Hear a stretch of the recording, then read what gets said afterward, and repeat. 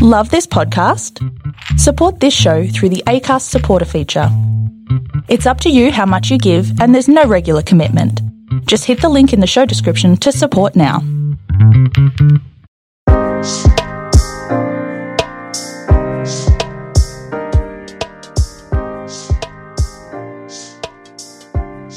I met Gerard through a dear friend, and speaking with him was a truly appreciable experience. His journey hasn't been an easy one.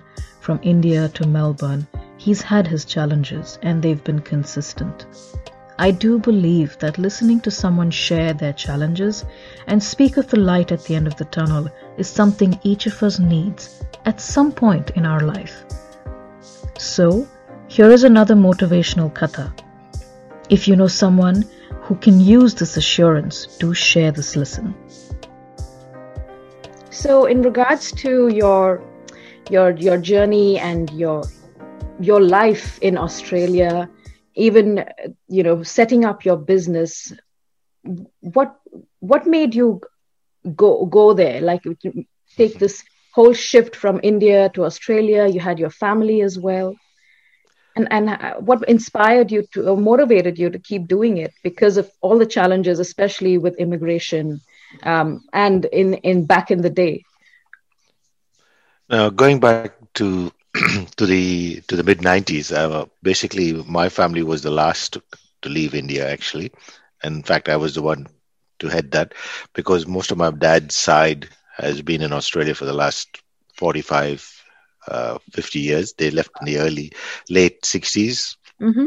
I know they always wanted us to come to Australia, which my mom was pretty staunch on saying, no, we'll stay back in India. We will do what we have to do, and then we'll see what happens. And we were actually given our okay as a family to reach Australia in the 70s and the 80s, because at that point of time, immigration was totally different, where you were interviewed in a hotel with one of the embassy staff, mm-hmm. and if they looked through your documents, they would assess it on the spot. We were given 3 months to leave, and I still remember my mom. Yeah, and I still remember my mom telling my dad, "No, my kids will leave this country with a master's degree behind them," and that's the.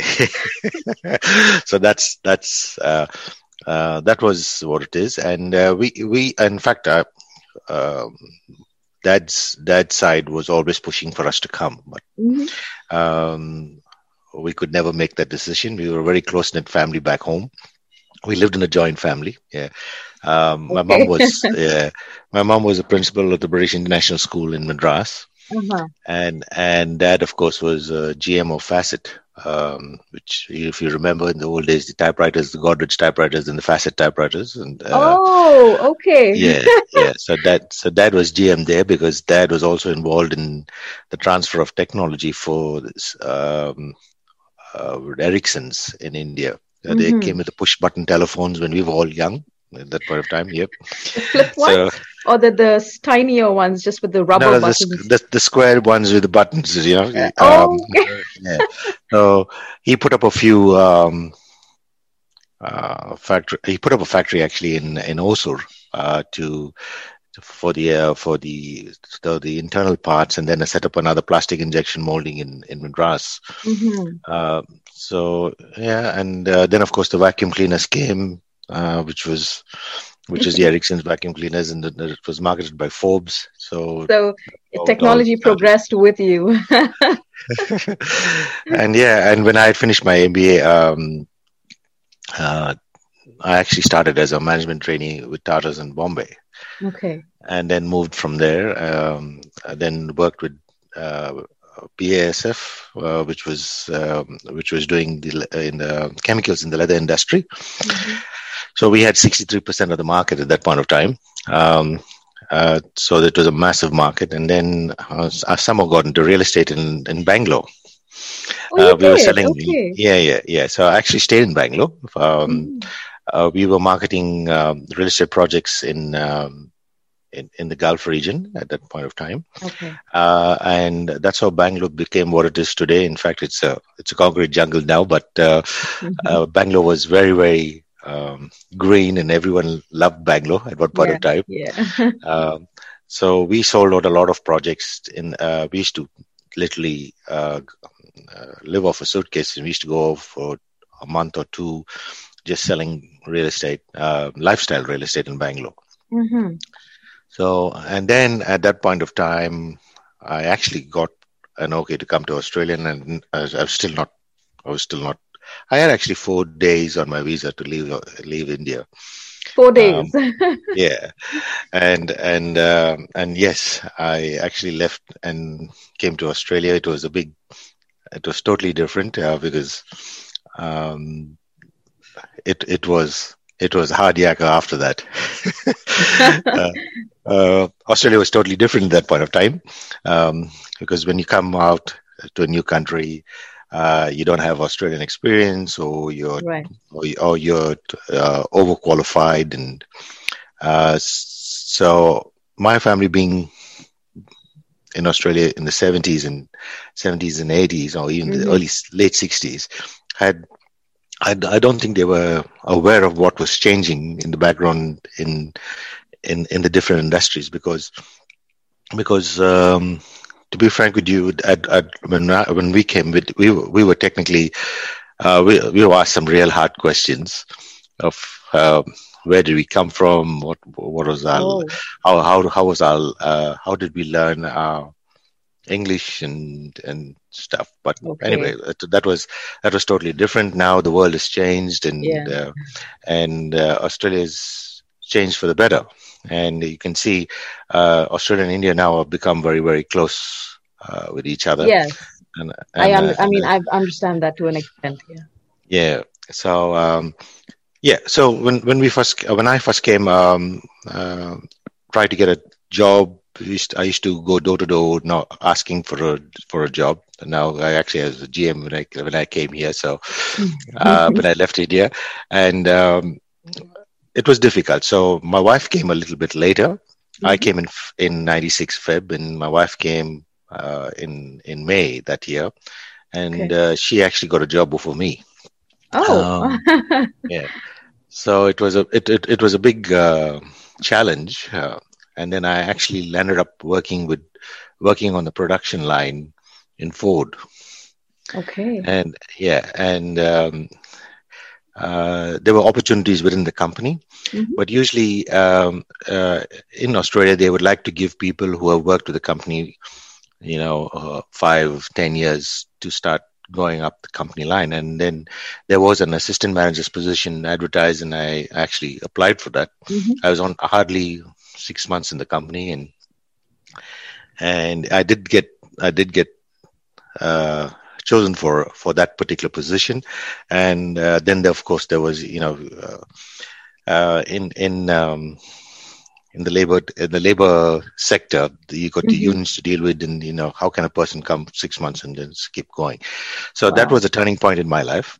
I still remember I used to work 3 shifts a day just to, I used to start at 4 in the morning, work overtime till about 7, and then do the general shift from 7:15 to 4, and then again another shift from 4:15 to 6 o'clock, and then run and try and pick up my wife, who had to walk 2 kilometers, pick up my son at a daycare center because it was cold at that point of time, and we had come from India. And yes, it was a challenge, but I think that at that point of time, I decided, because I really liked real estate then. And then what happened was we went down to the real estate company in the area, and one of these guys said, I'll give you the home. It was a unit, start off here, and I do understand you come from overseas. And and I'll tell you the irony about that. Today he works for me. He was, and he actually gave us a home, and we started our life there. And I went down to the same real estate company and said, "Listen, I would like to do real estate." And they said, "What do you mean you want to do real estate?" you may not be able to. And of course, it was a bit sarcastic, and people didn't know you at that point of time, and then I realized that there was a small license to get done to start off with, and also realized that there was a license after that, which you could own your own business. So I went back to the same real estate company, and I said, listen, I'm going to do my license. If you guys need someone, you can get in touch with me. Yeah. So that was basically where I think we were going on into 1997, because I started work on the 5th of August, 1996. And this was closer to the August of 97. And then what happened was I got a call, and they said, come and we need to speak to you. At that point of time, it was actually one of the directors who were resigning from the company, and actually there was a split in the partnership or whatever that was. And they said, join the company. And the same gentleman who gave us our first home was working in the same company, and I had a chat with him and said, okay, let's see what we can do. And they actually put me in an office which was a failure. That office was not performing because it didn't have the right team, and yes, we put a team together, and it started to do well. And there was a conversation which I had with the owner of the company, and I said, listen, you give us a chance, this office will overtake your corporate office. And he said, it'll never happen. But 3 years down the track, it did happen. We overtook. So that was but all along the way is what I built a lot of friends, and most importantly, not friends only from India. I built friends in different nationalities, under different communities. The Lebanese, the Greeks, the Italians, the Australians, and that's something which actually benefits a person when they're in a multicultural country like Australia, because some people, or what I see some of these days, that they tend to stick only to their community, which sort of reduces their scope of growth. And absolutely, yes. So then, what I actually left them and then moved on to the city, and I actually I actually managed the rent roll for one of the biggest companies in Australia, in Melbourne. So from there on, it was a growth. I had people who were calling me to sort of work with them, and along the way, I did make some mistakes. Try to help some of the people who actually asked me to work with them, not knowing that they had other ideas, and sometimes business ethics can be sort of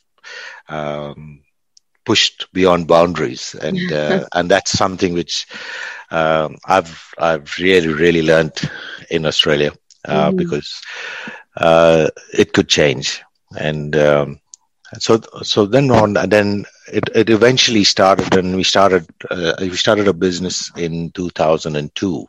I actually started a business in 2002, and that grew to 3 offices actually. That grew to 3 offices, and I had 25 staff. Wow. So, but there was a lot of competition. And at that point of time, we went through some challenges in our own personal lives, because my wife had developed cancer, also went through all that. Okay. Yeah. And then what happened, the GFC came in 2008. And one of our big developers did not tell us exactly that he was not going to complete the project on time, only because he had lost a lot of money on the market, and the project started being delayed, and that caused a lot of issues because we actually factored in the commissions and paid people in advance. Mm-hmm.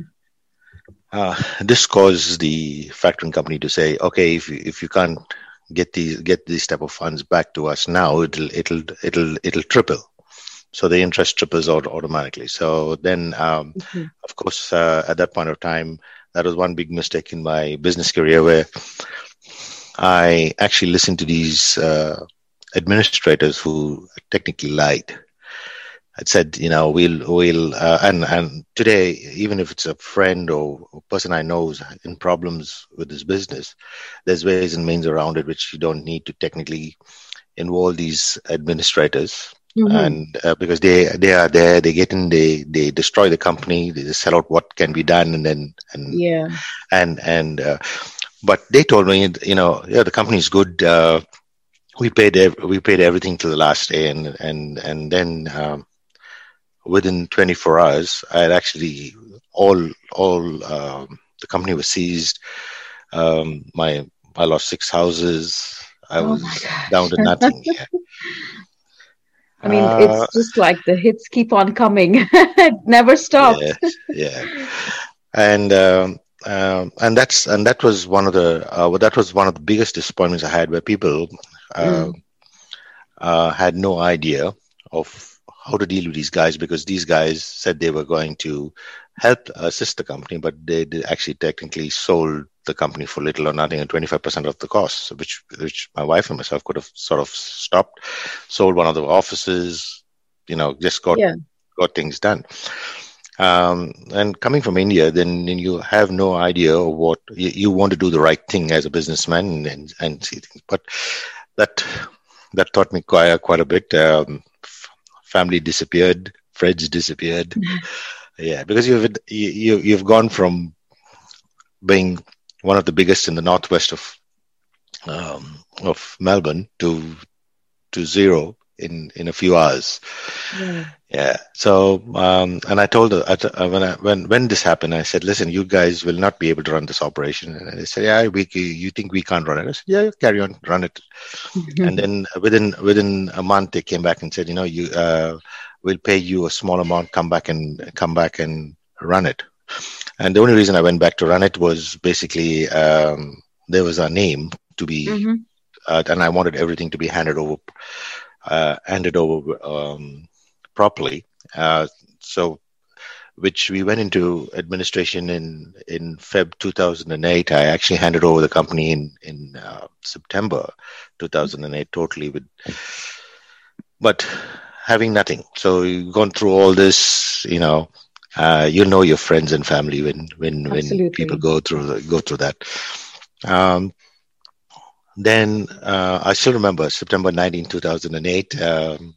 I handed over the last office, and I said, okay, time to go back to the workforce. So I started looking around for a job, and I said, and I told myself, I'm not going back into business at all. I said, let's have a different life. But so I was called to a job, and they said, okay, we have a lot of properties. We want someone to grow to make it a larger company and all sorts of stuff. So by the 6th of October, I was in their office, and I started to work with them. And whatever they had told me at the interview was absolutely totally different from when I'd landed there, because they had no properties, and they said, no, we'll have to start from scratch. Wow. Then they tell you, okay, we discussed your salary with you. You'll have to cut it by 60%. We can only pay you 40% of the salary. Oh, gosh. So a person who's lost everything and had nothing, I told my wife, I said, my wife said, no, you do what you ought to do, see what has to be done. And she's been my rock all through this. And I said, okay, I'll take charge of it. And within 3 months, I actually took charge of the entire operations, and we built quite a big company in the next 15, 18 months. and it actually had a ripple effect, because that's I could say 13 years down the track, that same company today, because we started it, and then they were actually looking for funds injection, which means the asset which I had built had to be sold. So you're technically pushing yourself, your own employment. And so then I said, okay, let's sell it, and because they needed $500,000 to start their operations, especially because it was a specialized investment selling company. And usually when in a real estate company in Melbourne or in Australia, the asset of the company is the number of properties they manage. So it's called a rent roll. So the number of properties is whether it's 200 or 300. So I had actually in 18 months built them 350 properties. And yeah, and then what happened was they couldn't sell it for about 2 or 3 months, and then I said, listen, just get some support for me, admin support for me in the office. I'll go out and try and sell the company. Unfortunately, I did find a buyer within a week or two, and we sold the company for $500,000 at that point of time, and technically they got their funds to start the investment selling division. Okay. And then I said, okay, I've done everything. I've actually handed over the entire asset to another company, and I technically left that company and drove home. But and I said, okay, now it looks at me, I have to start all over again, because I was only building other people's companies. But then I also told myself I was not going to get back in business because of the past. But sometimes when God has something for you, you can never run. You can never run. So in a week or two, I actually took a break for a week or two, because I was really tired and mentally tired at that point of time. And this was this was in 2011. Okay. And then I responded to an ad in the papers, and I went for this interview. It said, you needed a person to build a company. And I said, okay, I'll try and build a company for you. And when I had finished that interview, I actually came out as a 50% partner. And then of course, you'll never believe that business I literally started in my garage.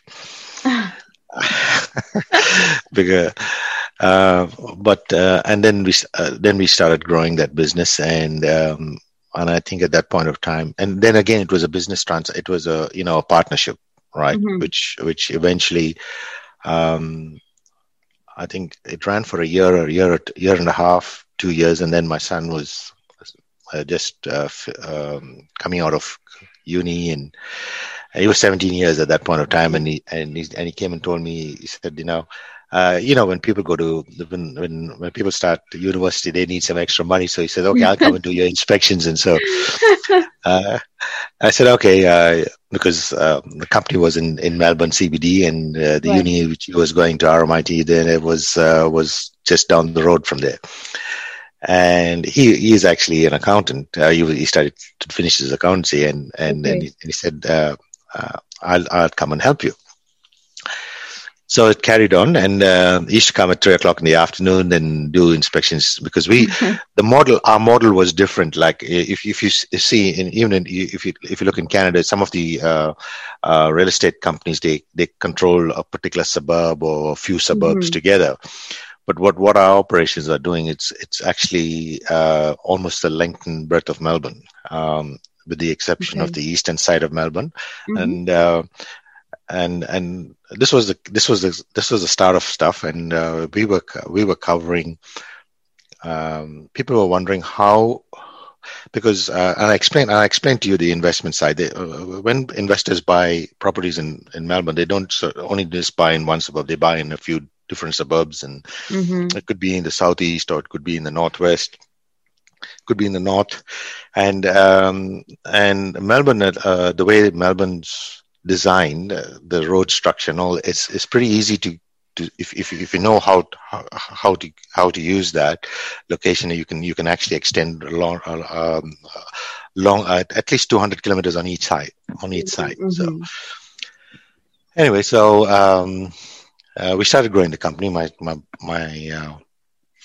son also contributed to the. We used to technically do something like 45-50 opens on one day, in a day, on a weekend, on a Saturday. We'll start, and we used to drive 200-300 kilometers a day sometimes just to build the company. And as time went on with the business partner was supposed to bring in a number of properties. It was agreed that once the company reaches 500 properties, we'll decide whether we buy out each other or what the story was. It didn't happen. He started asking for a lot of money. So when was this? This was in 2018. Yeah, about 17, 18. Okay. My son actually bought out my business partner for $1 million, which was basically not. I mean, he could not even claim. And we offered him $500,000 for doing nothing, and still he and this is what I mean, to businessmen, you've got to be very, very careful with people. They're this excellent people at the start. They see the growth coming through. They promise that they'll bring the growth, and then one person becomes the slave performer. And everyone sits back and this takes profit. So for almost 5 years, he was doing that. Or 4 or 5 years, he was just wanting his profits, and that's about it. And then my son said, "Listen, we need to ask him to hand over the company to us, or we start another company." And he started, whatever we would. And as gentlemen, we discussed stuff and we agreed on stuff, and of course, there was never an agreement in place to say, okay, this was going to happen. But even the accountants knew what was the agreement between both of us. So even the accountants failed us, where there could have been a shareholder agreement in place. And that's the reason why I talk to a lot of people who go into business partnerships, that there needs to be an agreement in place. Only because human beings can change. Yeah. Oh, definitely. And and I've seen a lot of friends also getting destroyed just because of, I would say it's human greed, or it's the love of money. And there's no I would say ethics as far as that is concerned. Yeah. And but it was a big challenge, and we literally got him out. And the only way we got him out was we told ourselves he wasn't coming to the table. We said, okay, so we started another company, and my son resigned from the company. So the day my son resigned from the company, he realized we're going to eat him up. So he came to the table and asked for the highest price possible. And at that point of time, we had put in too much of effort into the company, and we said, just pay him out, and we'll see how best we go through for the next few years. But I must say, God was on our side, and I think I always say God gave us this business, and he brought us from a garage. And from the day he moved out, we have grown so fast. Because basically, a lot of people wonder how my son and myself are so close with each other and still so different. When we sit on a table, we know exactly what's happening, and that's in fact, I have handed over the company to him, and there's no use of handing over the company when you're old. So he's taken the reins. So he's the director of the group now, and so he said, "What are you? Are you retiring?" I said, "No, I am not retiring." I said, "I will work till the day I die, but I will just. I don't need to hold the reins at the moment. You can hold the reins. You've earned it. You've stood by the company for more than in excess of 13 years, and time for you to. He's 27 at the moment, and I think I'll stand shoulder to shoulder with you. So, and God has been very good to us, and we have got a brand. We compete with the biggest of franchises in Melbourne. We extend from the southeast to the northwest, and into the regional of Ballarat and Bendigo. And people wonder. If you check my website, you'll see at any given point of time, as far as managements are concerned, because there's about 90 properties there at all times, and we open these properties almost twice or thrice a week. 90 properties are open. A lot of investment companies come to us and say, listen, because clients buy in Melbourne and they buy outside Melbourne also. So, so the advantage is they're talking to the same company.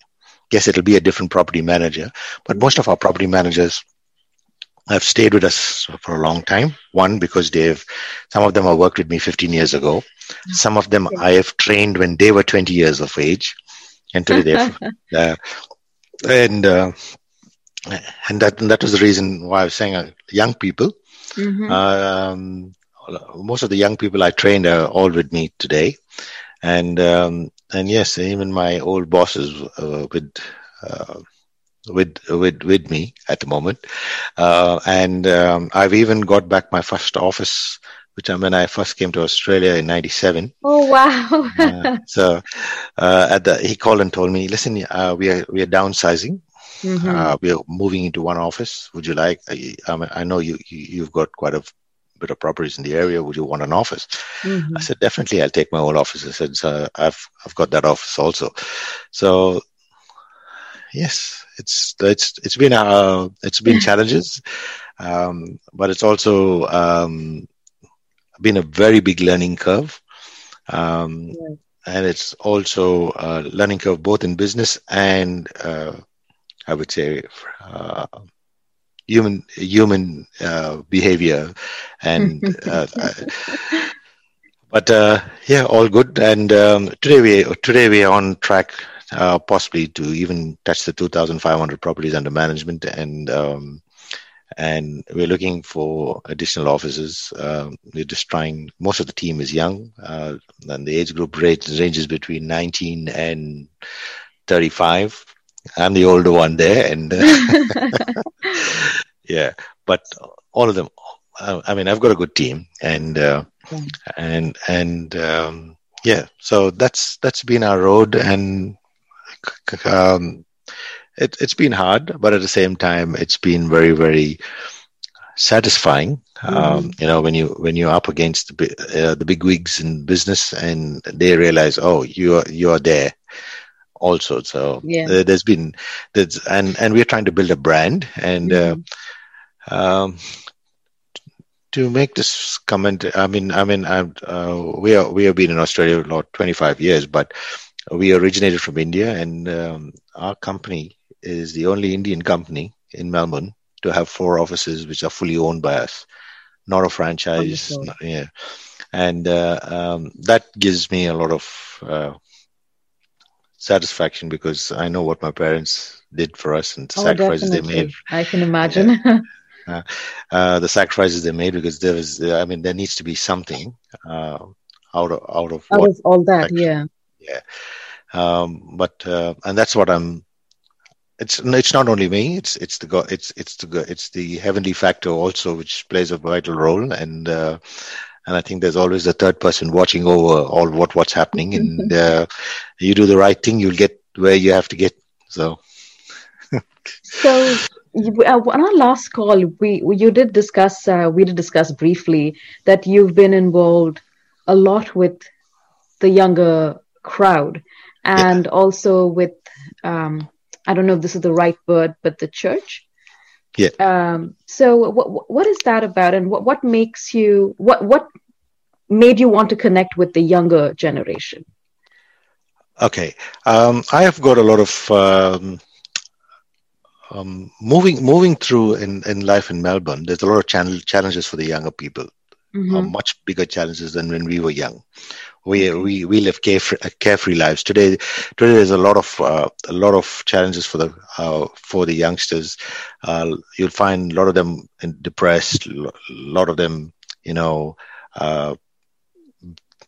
apart from being depressed, have no one to speak to, have no one to confide in, no one to, because to be frank with you, India also will have this, but here a lot of them some of the parents are actually breaking up their marriages, and I've got a lot of, I've got a few classmates who have been with me from grade 1. And from India, and some of them have separated, and sometimes a single child has 2 sets of parents or 4 sets of parents. So you know what I mean. It's the mother has a partner, the father has a partner, and those parts. It just goes on, right, and Australia throws a lot of challenges to the young. And so what used to be, they were friends to my son, and of course we used to ask them to come home, and my dad taught me something back home. He always said, "You guys want to have a good time? Come home, sit in the house.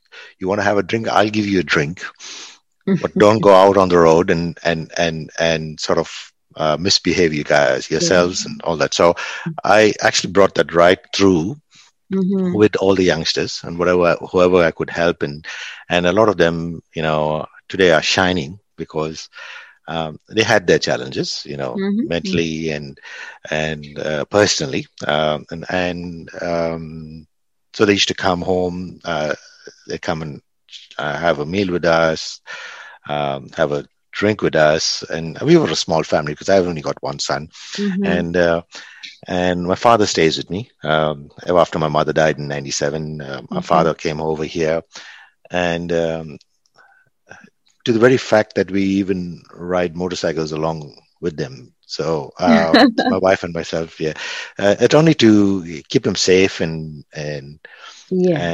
be a support to them. Because a lot of the youngsters have a lot of talent. Sometimes you just need to bring those talents out, and absolutely, and they will excel. So that's Coming to the part of the church. Well, yes, I've been involved in church, a few churches here in Melbourne. I was involved in building a church. I had a lot of issues when I was building the church. Members of the community did not want a church to be built, thinking that the church was supporting, the youngsters who were on drugs or had mental issues. They were not realizing that the church was a community-based service where people hurting could always come and do stuff. And actually, there was a case where I had to literally deal with 250 objections. And I've seen that through. It took me a period of 4 or 5 years, but it was challenging. And now there are three churches running. So, and of course, I support. Our company supports one in Sri Lanka also. And there's a lot of classmates of mine who are also in the ministry. So. Yes, I have gone down to the refugee camps in Rameshwaram and in Rameshwaram, and I've gone to, even I've traveled to Sri Lanka just to see how best, help could be given from here through the churches. People can fund something for the kids so that there was a feeding program run properly. Food is given to kids once a day. But those are the things we were involved with, How do youngsters connect with contributing to community or society, in a sense that when you talk about how you've been involved with refugee camps and people who are in far worse conditions? So youngsters these days, there is a definite shift from, say, 10 years ago of how they think and how they deal with life. And because of the way for a lack of a better word, the superficiality of how everything works right now. There is so much of stress, and they're very insecure to even identify with their true self. So, with all of this, how does one get through to them and it's difficult. bring it's them very to? difficult. It is very difficult. Yeah. So how do you manage to do that? It's the only way is to gain their respect, number one, because basically some people do not even want to spend the time to talk to them. So even with the youngsters working with me, I walk into the office, and say, "How are you going today?" "Yeah, I'm fine." I said, "I don't think you're fine today." When I come back and I'll speak to you. Then they come back and, "How do you know that I'm not fine?" I said, "Listen, body language tells me, the smile tells me, everything tells. And yes, the world has changed so much to this artificial stuff where on social media people want to portray that they everything is good. Yeah. But there's a big wall where there's that much of sadness on different aspects of their life, and I still feel that once you have the time to at least sit down and you're able to identify what is the problem. I can give you an example. There was a lady who joined us.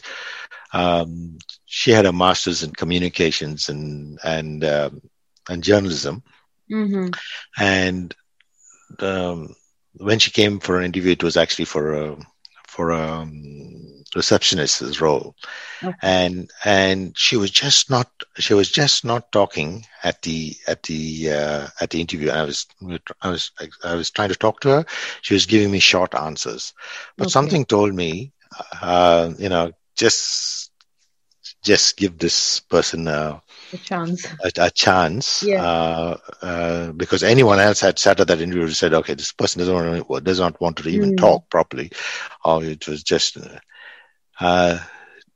Today she's my sales manager, marketing and communications. And she always says, when I first joined the company, I technically hated you and your son. I said, no, because you're totally different because basically you're always performance based and this. And I said, yes, but we're also human beings to support one another. And that she said it took me some time to realize that I could come and sit down and come and sit down with guys. I'm the type of person during the 9:30 to 5:30. I always tell them, listen, leave those problems out of the door. Because today the demands from clients of any business, they are not worried about your problems. They are worried about their own problems. They want their stuff done first. So if we could service those wants of what they want. I said after 5:30 we are full family ourselves. Right. We can sit down. There's no time. Even if you have to go the whole night through, sit down to sort a problem personally, what the story is. We'll go the whole night through. We'll order some dinner. You can have a wine, no problem. But let's sit down and talk and let's clear this issue. Because and that's how we've been dealing with stuff. And to be frank with you, most of my offices they do groceries. Once every 2 weeks. So it's their second home. So there's no of them bringing their lunch or bringing this. If they want some snacks, they got it there. They want some noodles, they have the noodles there. They want biscuits, go and have it. It's and people ask us, why do you do this? I said, no. I mean, if we all are not a family together, I mean, we're not just employer and employee. I mean, and you're spending that much of time each day with that group of people, you may as well connect on a, connecting. Yeah. So that's the way. And yes, and this is a whole scenario which the young people face. It can be challenging. I've seen some challenges of young people. It is daunting at times. Yeah. So if we can't help, I mean, not that we have not had our challenges and real stuff. If we're only going to be worried about ourselves, then the world is never going to change. Yes, the world is changing for the worse these days, but they're just worried about themselves, and it doesn't have. I mean, the concern factor and the caring factor is slowly diminishing. Yes. But as long as we live, I mean, wherever we can reach, we can do something, and the rest we can't control. You can never. So currently, just to give them a little more information about immigration to Australia and what that the challenges that can entail. How do you think that youngsters or anybody wanting to move to Australia? I've heard it's quite challenging. Australia and New Zealand right now, it's been difficult for a few years, in fact, to get PRs and citizenship. So what do you suggest? If not Australia, then where else would be best? To be frank with you, I have helped a lot of, and want to answer that question very directly. I am actually disappointed with the immigration policy of Australia, current immigration policy of Australia. The reason being, it was a lot different earlier. It was much easier. I mean, people were assessed on what. We Indians, for example, when we came, if you've got a master's degree, you are assessed on a master's degree or equivalent standards. But what has happened is this whole thing has changed, where now there's supposed to be an invitation of whether you can stay back. And that is another massive challenge for all our youngsters coming from India. And I think countries like Canada now are saying, okay, Australia's turning their backs on you. Yeah. We'll take you. So a lot of people are turning towards Canada. New Zealand is much easier to come through now because I think when they get their PR in New Zealand, they are allowed to cross the border. They call it cross the ditch, but it's to cross the border. And Melbourne is I forget about Melbourne. Australia itself is wanting people to settle down in regional areas, and that's the reason why today a lot of real estate has been allowed. I mean, the real estate developments are allowed in regional areas like Ballarat and Bendigo, which was the older towns before, because they want to improve the infrastructure there. Because Australia, if you look at Australia, it's Melbourne, Sydney, but then of course Darwin to a certain extent, and Queensland. The rest of the other stuff, it's a bit of farming and there's not much jobs in the regional areas. So I think we need to get our act together, because if we're wanting people to live in regional areas, then the infrastructures have to be developed.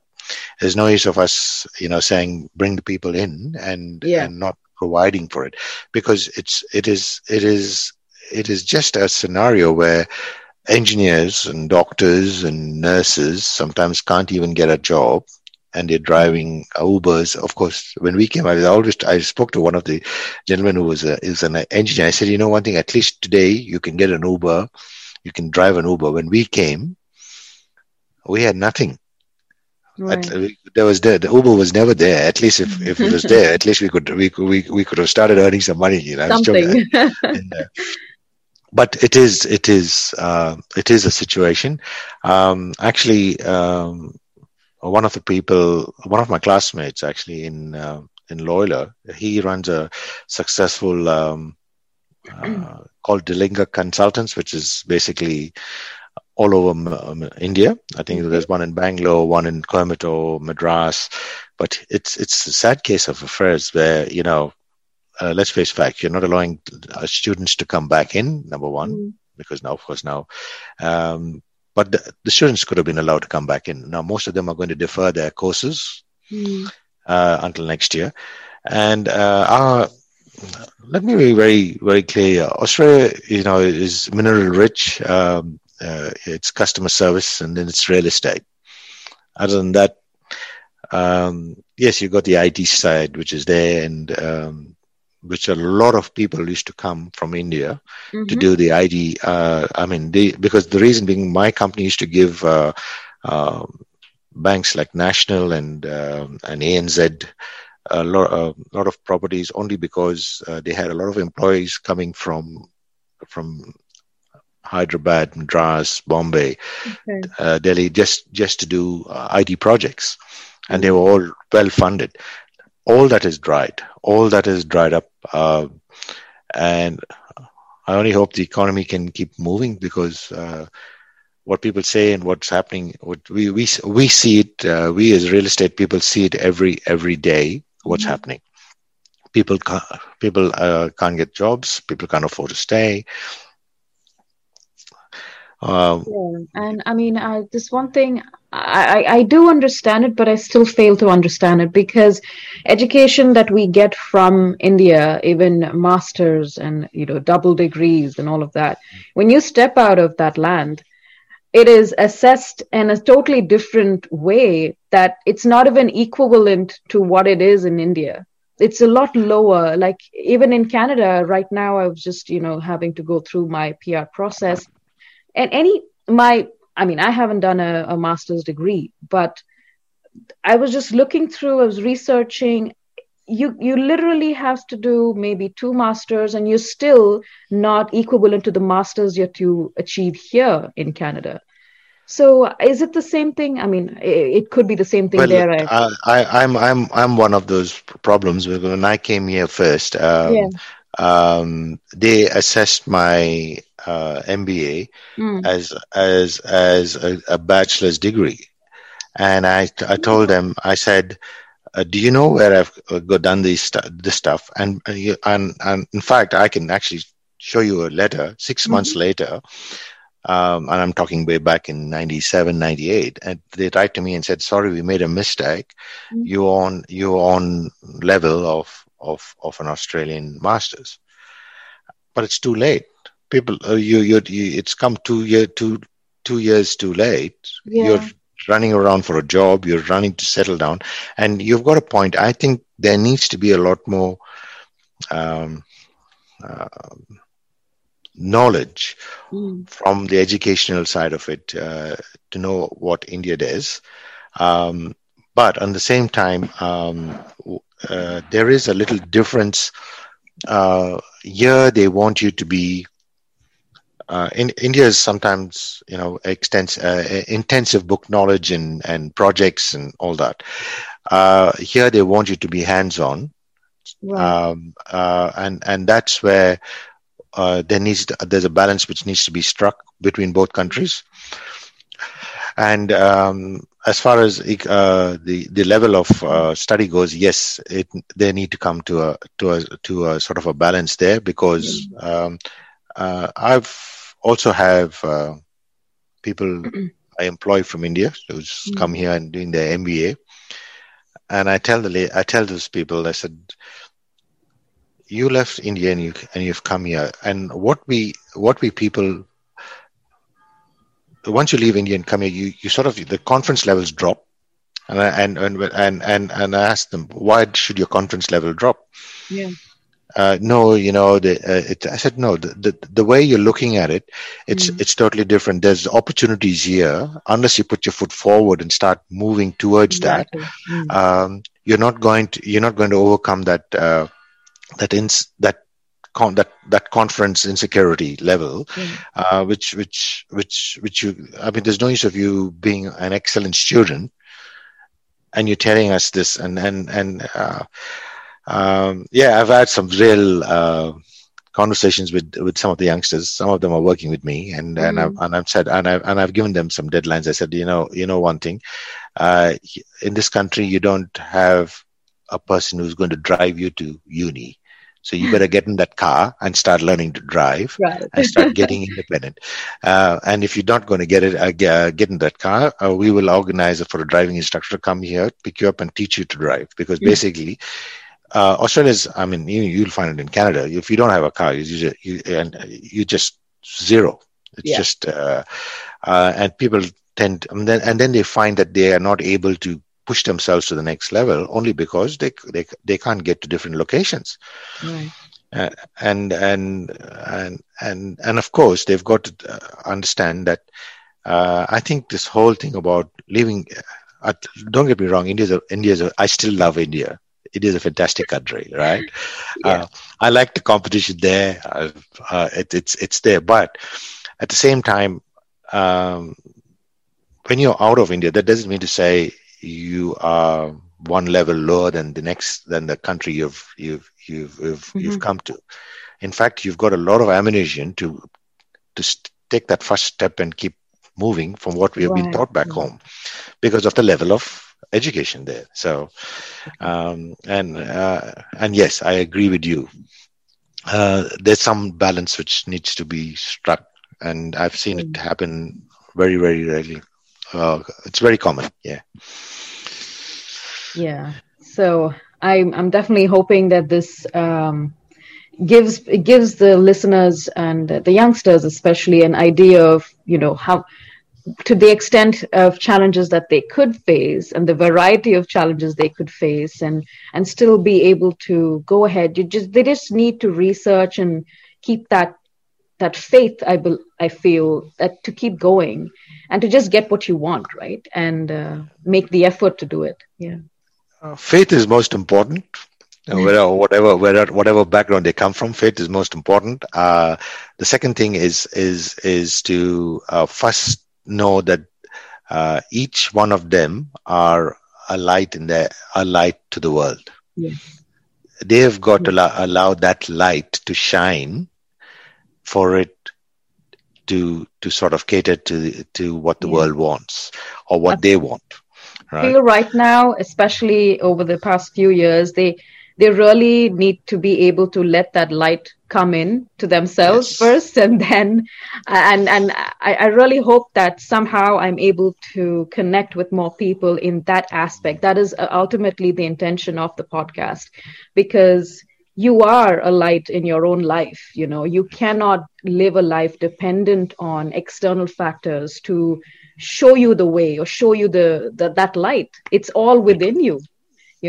Everything you seek outside of you is already here within you. You just need to connect there and trust yourself that you can do it. Very much.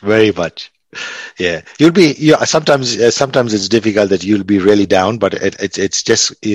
And I that's why I always tell the young people: yes, you'll have your bad day. Yes, you'll have the day which you will not be able to think.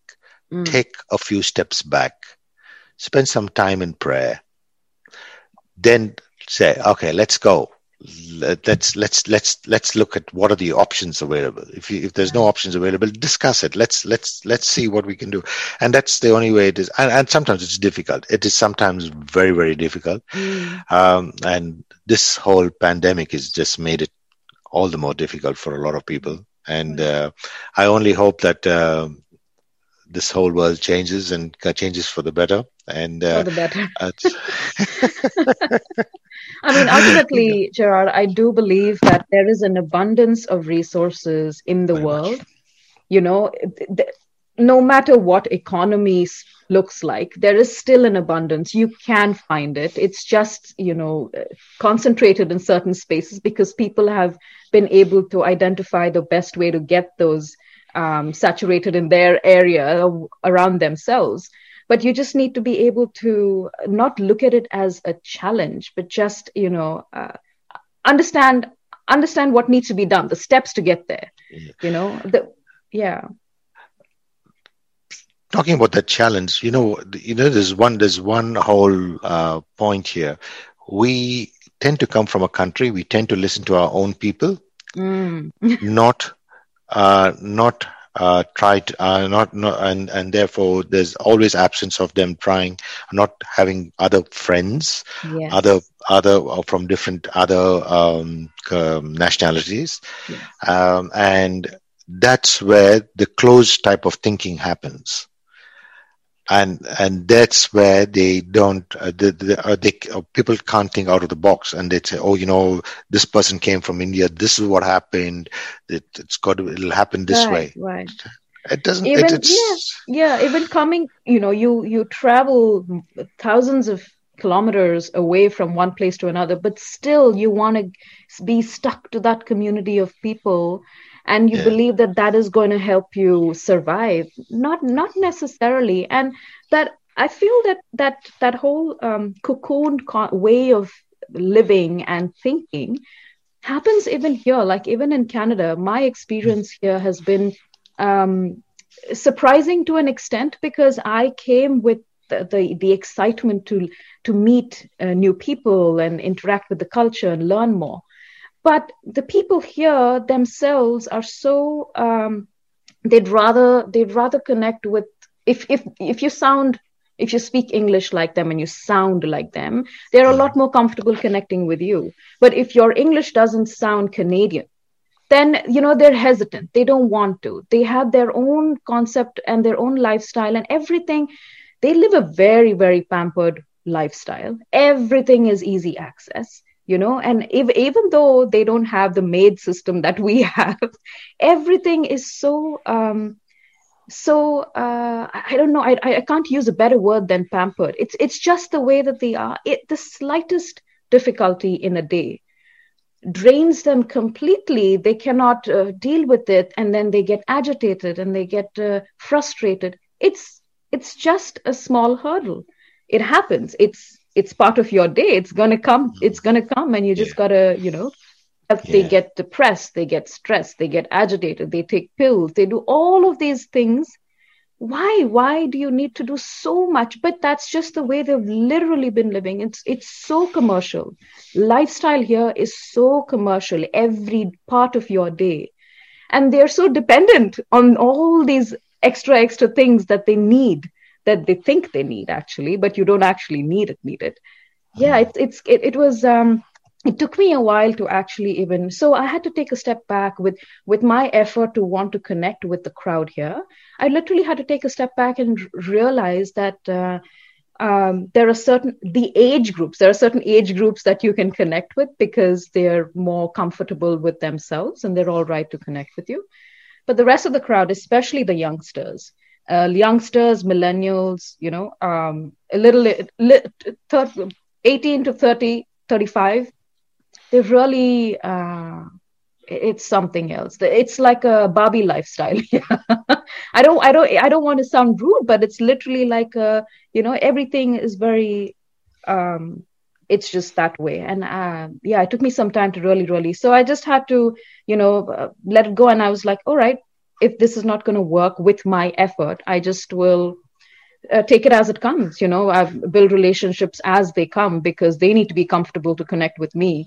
I can go out of my way to build that trust and thing. But if they don't want to, if they think that I'm trying too hard, then again, that's not going to be a genuine relationship. It's not going to be long term. So that's too much of an investment of time and energy for me as well. So yeah, it's quite interesting. I mean, the closed concept of thinking that we have, again, is one extreme. Here it's another extreme. But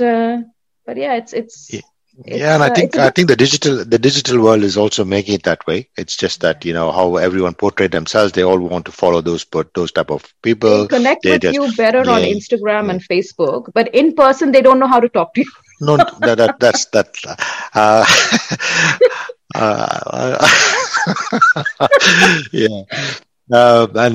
And there are some people. Some of my friends and their daughters or their sons, and I asked the question, do you really need to post these things on Facebook? I said, and I get some vague answers, but I have to. No, we're just not doing this. We just put up. I said, you don't need to. You don't need to tell if you gain anything from that, that's fine. Yeah. Use it as a feature and that's, I always tell people, the digital world is for the business side of it. It's for bringing awareness. It's for contributing something. But I think that what the whole world is turned to is more about me. How much what acceptance. So it's sort of creating a mental attribute that, I need to have so much of appreciation, so much of likes, and so much of if you look on YouTube itself, people talk about a message or something like that. You've got these thumbs ups and thumbs down. The poor guy or the poor lady is trying to actually give you something to learn from. Exactly. And it's like a slap in the face. And it's more like people are able to project their frustrations through social media because they're actually very conscious and they're very nervous to communicate in person, like to have a verbal conversation, and they wouldn't share a negative comment or negative opinions very openly, except for some of them. They're hesitant to do it in person. So when you don't have to see someone face to face, it's easier for them to scream on social media and share their frustrations there, and just make someone else the reason for their frustrations.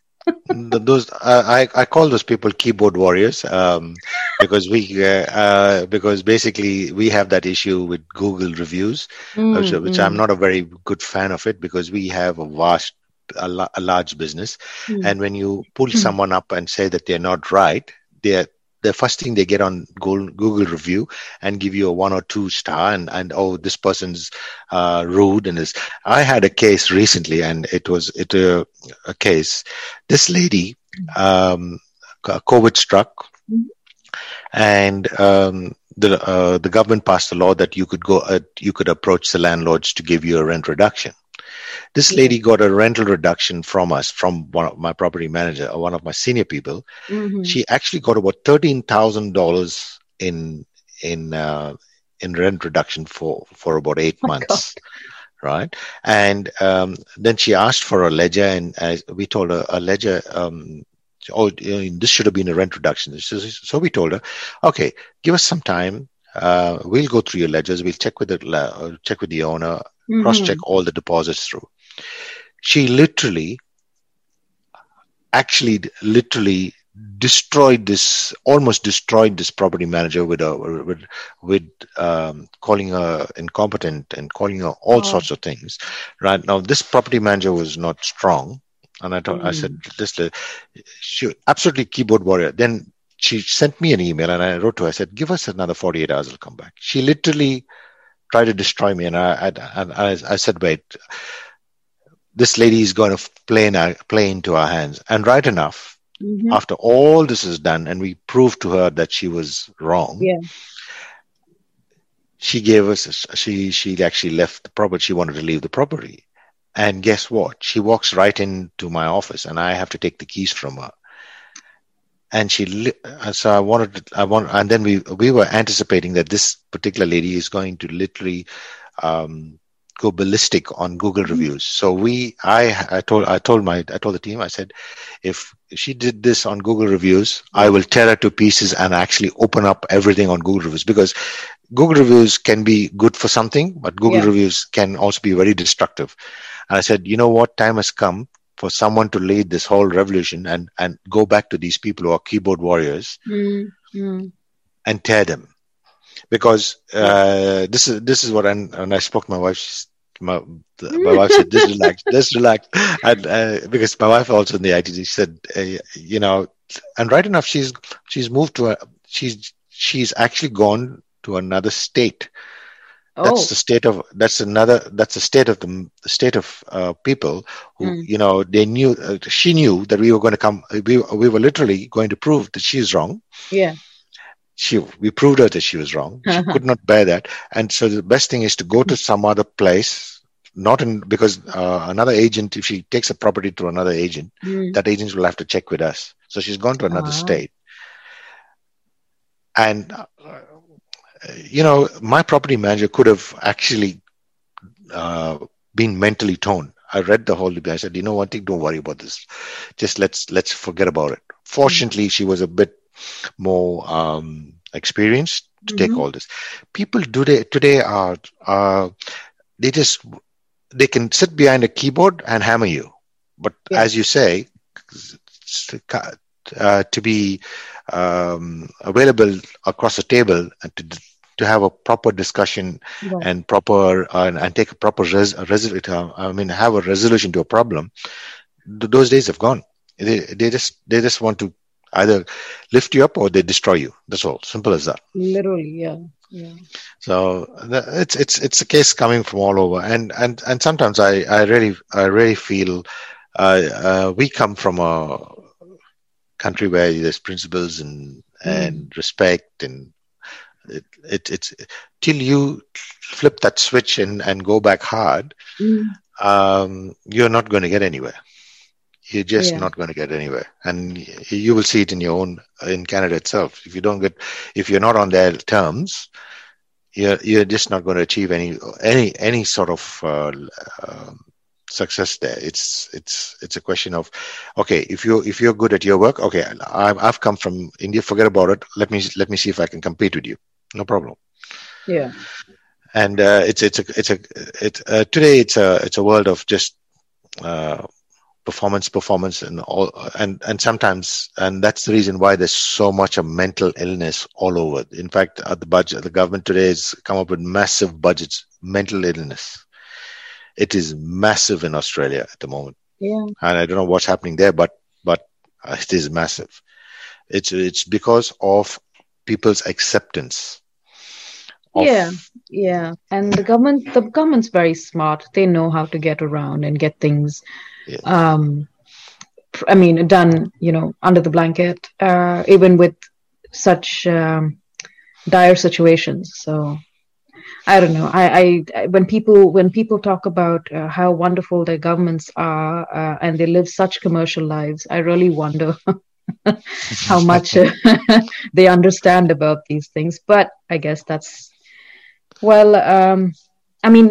It's been wonderful. I did say that we will, make it 30 to 40 minutes, but I've taken a lot more of your time. No, welcome anytime. If we can contribute to society, why not? Absolutely. that's. We only on this earth. We only lent to this earth for a few years, and then we never know when we'll all have to go. So just do the right thing and contribute to whatever you can. Absolutely. And but thank you for having me on. Thank you so much. It's been an absolute pleasure, and I'll definitely love to have you back, maybe on a different topic, but definitely. Very much. I'm ready for that. No problem. Anytime. Well, that was Gerard Walker for you folks. Each of us has a story worth sharing, so I look forward to hearing from you. Until the next one, stay safe and spread the love.